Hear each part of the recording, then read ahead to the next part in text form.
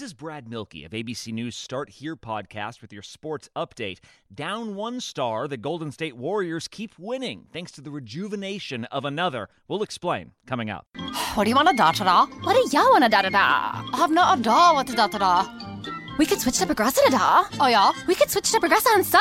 Okay. We could sa and have to buy some za. Oh yeah, let's switch to Progressive to da and get some za with the money we saw. Yeah! Now we know we're gonna da-da-da. These days, nothing is normal and everything is weird. But you could still save big when you switch to Progressive. It might just be the most normal thing you da-to-da. Quote to da at Progressive.com. Progressive Casualty Insurance Company and Affiliates.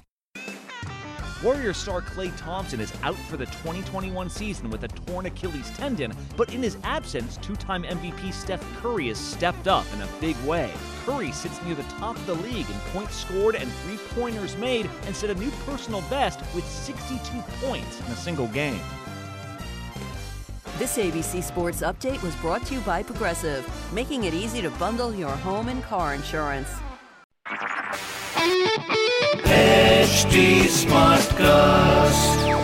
You are listening to a Live Mint production brought to you by HD Smartcast. Good morning, I'm Shalini Umachandran, and this is Mint Light Morning Shot, a quick update on the news you need to know before you start your day. So grab a cup of coffee and let's get started.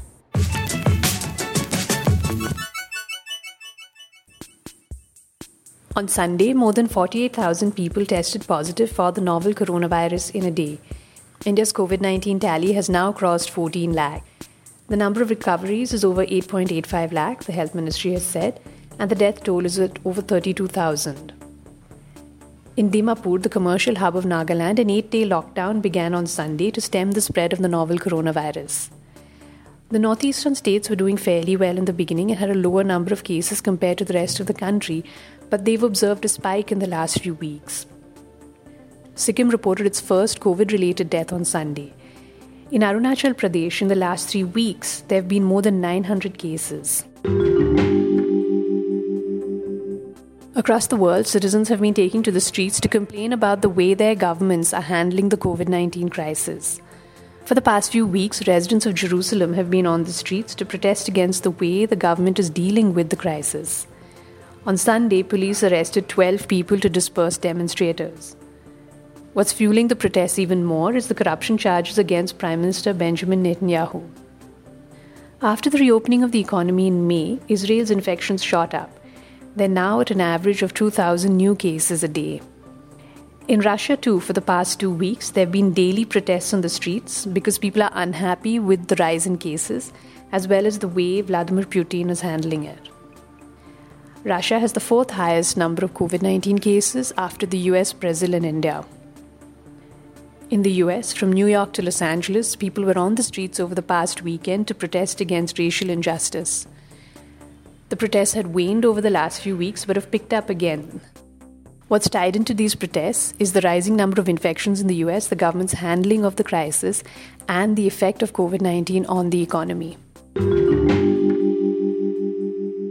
4 big tech CEOs were supposed to appear before a congressional subcommittee today, but the antitrust hearing has been moved to Wednesday. Facebook's Mark Zuckerberg, Apple's Tim Cook, Amazon's Jeff Bezos, and Google's Sundar Pichai were supposed to appear remotely before the subcommittee today.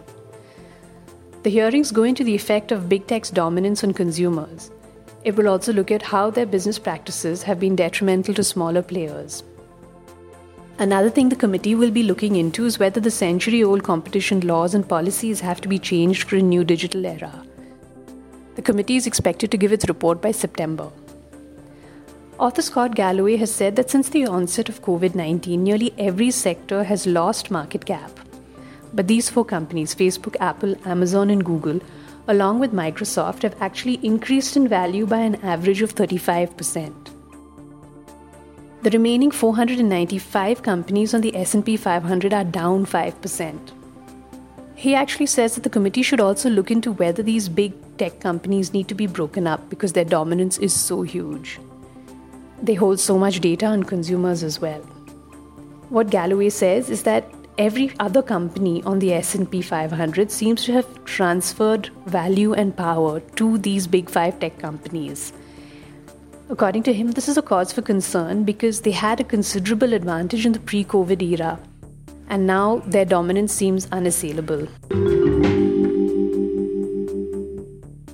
The world's biggest art auction houses say that their sales from auctions have gone down by 50% in the first 6 months of this year because of the pandemic. Christie's, Sotheby's and Phillips have all said that their fortunes have declined. This is according to a report 2020 in review by the London-based art market firm Arctactic. The total auction sales have fallen to $2.9 billion this year from $5.7 billion in the same period last year. What the auction houses have done is gone online. They've held a lot of online auctions. This has helped them earn $412 million in the first 6 months of the year. This is actually 500% more than what they earned in online auctions last year. That's when they raised $69 million. But this is still just a fraction of what they would earn if they had real-world physical auctions. The art industry has been going through a tough phase for the last few years. In 2019, its auction sales fell 19%. This year, in the first 6 months, Christie's has been the worst affected. It's lost 60% of sales through auctions compared to last year. Phillips says its auction sales have dropped by about 46%. Sotheby's is the least affected. It's just a 37% decline.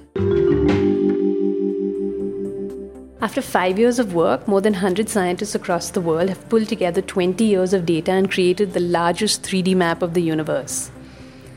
It's a map of more than 2 million galaxies, stretching from the Milky Way, which we can see, to objects that are about 11 billion light years away.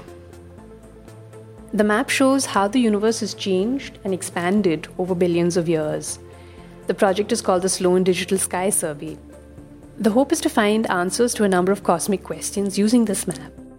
It will also help astrophysicists piece together what happened at a particular period in the universe's expansion. About 6 billion years ago, the universe started expanding really rapidly, much faster than it had in the 8 billion years before that. So, astrophysicists know the ancient history of the universe, and they know what happened more recently, about 6 billion years ago. But what they don't know is a gap of about 11 billion years in the middle, and that's what this map will help them fill. You are listening to Mint Light Morning Shot with Shalini Umachandran. You can reach out to me on Twitter at ShaliniMB or on Facebook and Instagram at HT Smartcast.